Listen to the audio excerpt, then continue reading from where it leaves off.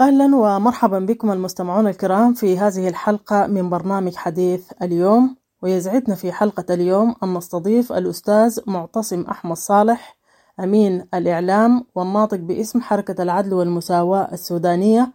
أهلا ومرحبا بك أستاذ معتصم. ويمكن أمس الاثنين انطلقت بعاصمة جنوب السودان جوبا ورشة تقييم اتفاقية جوبا لسلام السودان.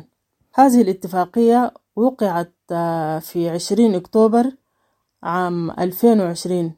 حتى الآن يعني مرة أكثر من سنتين لهذه الاتفاقية، ولم يتم تنفيذ بنود هذه الاتفاقية ولا 10% من بنود هذه الاتفاقية. طيب أستاذ، الهدف شنو من هذه الورشة ولم يتم تنفيذ بنود هذه الاتفاقية؟ ورشة تقييم تقييم اتفاقية جوبا لسلام السودان، الاسم الصحيح طبعا الاتفاقية. والهدف من الورشة هذه هو الوقوف على آخر يعني مراحل التطبيق فيما يتعلق بالاتفاقية.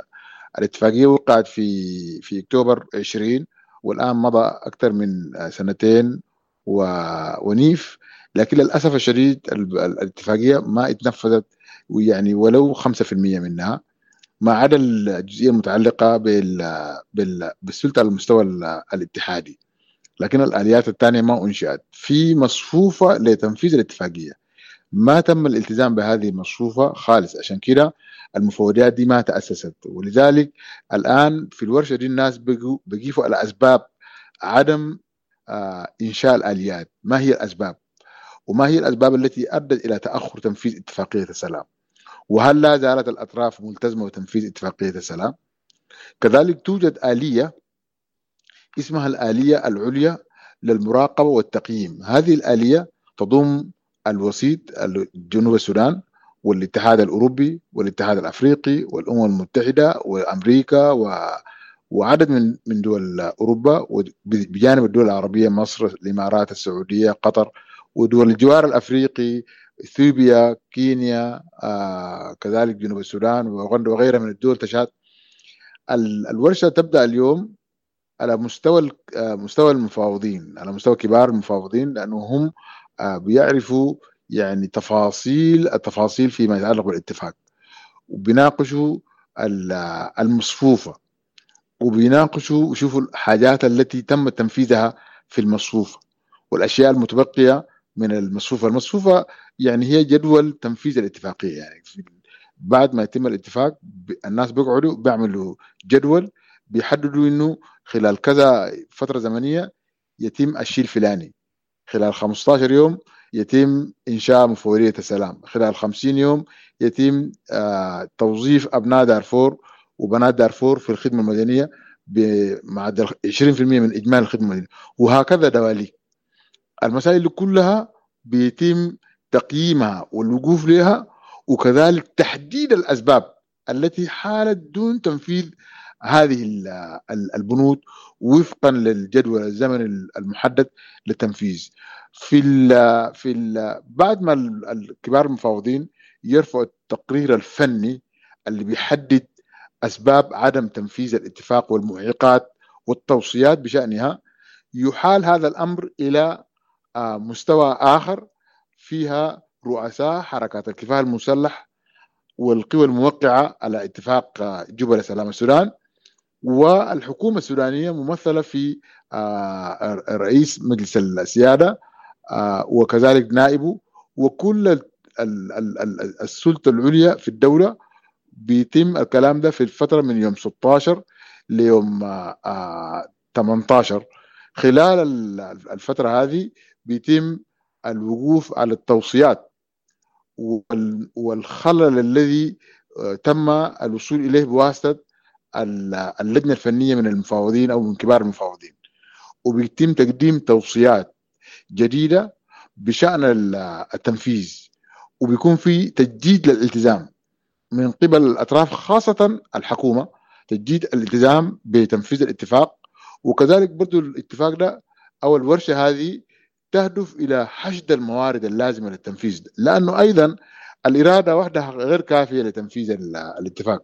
لازم تكون في موارد كافية تمكن الأطراف خاصة الحكومة من إنشاء المفوضيات، وأهم المفوضيات دي مفوضية النازحين واللاجئين ومفوضية الأراضي والحواكر. المفوضيتين دي أساسيتين، ما لم يتم تأسيس المفوضية الخاصة بالنازحين واللاجئين والمفوضية الخاصة بالأراضي والحواكر، أهلنا في معسكرات النازحين واللاجئين ما حيقدروا يرجعوا للمناطق اللي حجروها. عشان كده المفوضية الأساسية، والمفوضية الأساسية أيضا لأنها بتتكون من النازحين واللاجئين أنفسهم.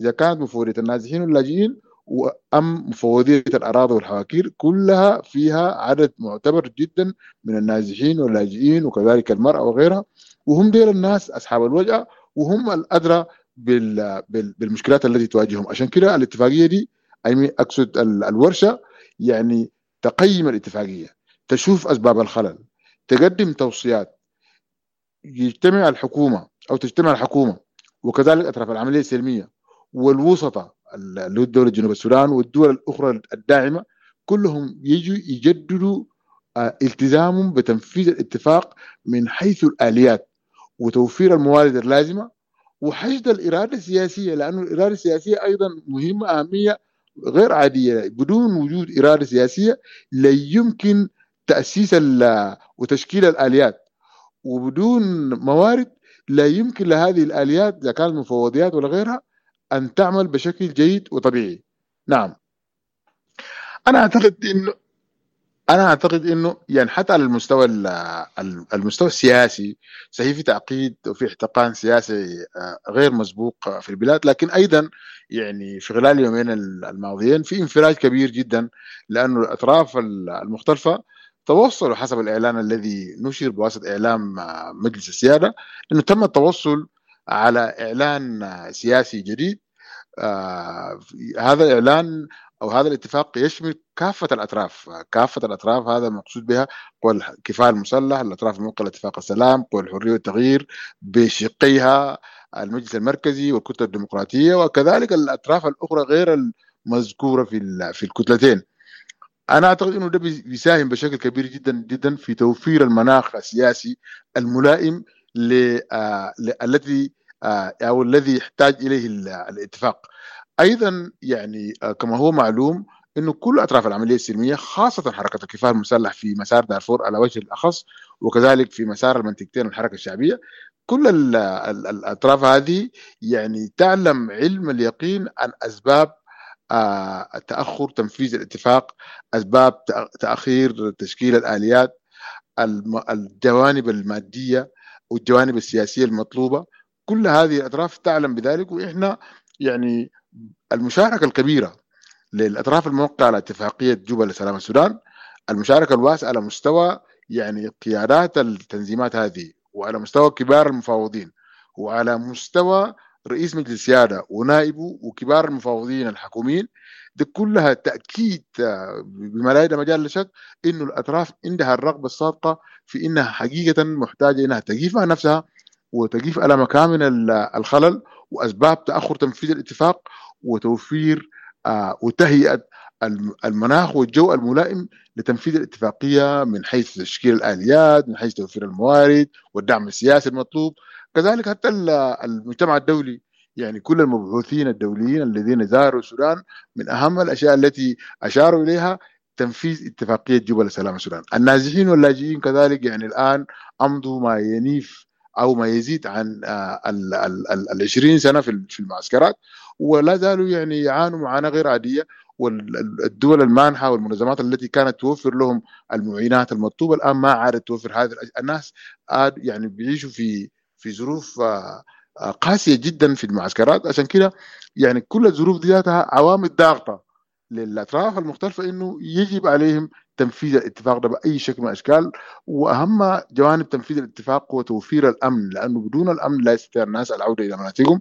تنفيذ يعني البروتوكولات الخاصة بالنازحين واللاجئين، وده بيتطلب توفير الظروف الملائمة للعودة، منها إنه يعني يوفر المكان المناسب للناس عشان يعودوا فيها، ويوفر لهم الظروف التي تمكنهم من لو أنهم عادوا يستطيعوا أن يعيشوا بشكل طبيعي ويزاولوا نشاطهم السابق كما كان قبل النزوح.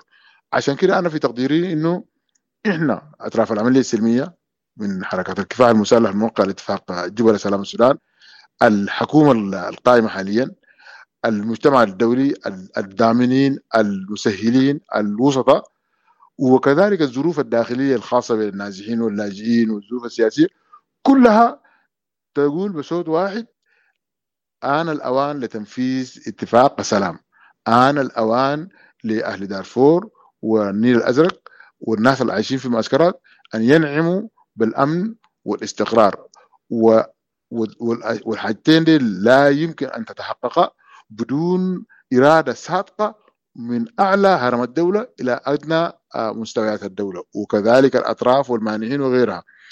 فلذلك إحنا يعني نعتقد إنه الورشة دي حتعمل يعني إعادة تنشيط للاتفاقية وإعادة الأمل كذلك يعني للمواطنين. أنا ما لقيت إنسان في المعسكرات إلا وسأل عن أين اتفاق السلام، السلام وينو السلام.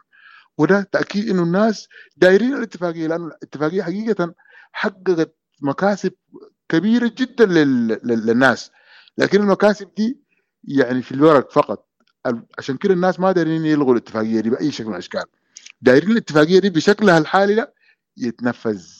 إذا تنفذت الاتفاقية يكون أي أمر آخر يتحسم والأمن عاد والاستقرار يتحقق والناس رجعوا لأراضيهم السابقة التي نزحوا منها، والذين سكنوا في أراضي الغير بغير وجه حق طلعوا من الأراضي وسلموها لأهلها، والحياة تعود لطبيعتها السابقة والناس يعيشوا في وئام ومحبة ومودة وسلام.